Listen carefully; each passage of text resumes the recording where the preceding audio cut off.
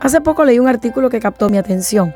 Hablaba sobre discusiones que a veces como parejas mantenemos por situaciones cotidianas en el hogar. Por ejemplo, cerrar la pasta dental después de usarla, apagar las luces cuando salimos del hogar, no dejar las toallas mojadas en el piso o sacar la basura.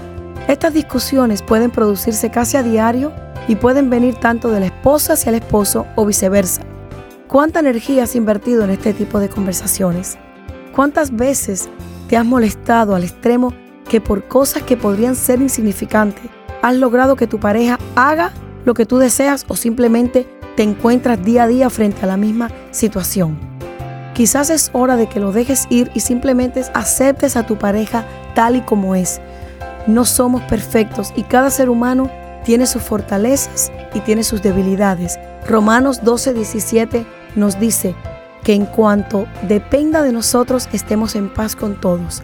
Soy Marian Delgado y te animo a conocer más de cerca a Dios. Búscalo en la intimidad y pídele ayuda. Verás la diferencia en tu vida. Han escuchado Un Minuto con Marian. Para más información, llámanos al 305-273-1263 o visita mujerúnica.com.